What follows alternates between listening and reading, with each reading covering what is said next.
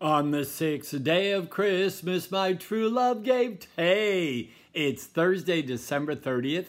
On this date in 1865, Rudyard Kipling was born, who said, "If history were taught in the form of stories, it would never be forgotten."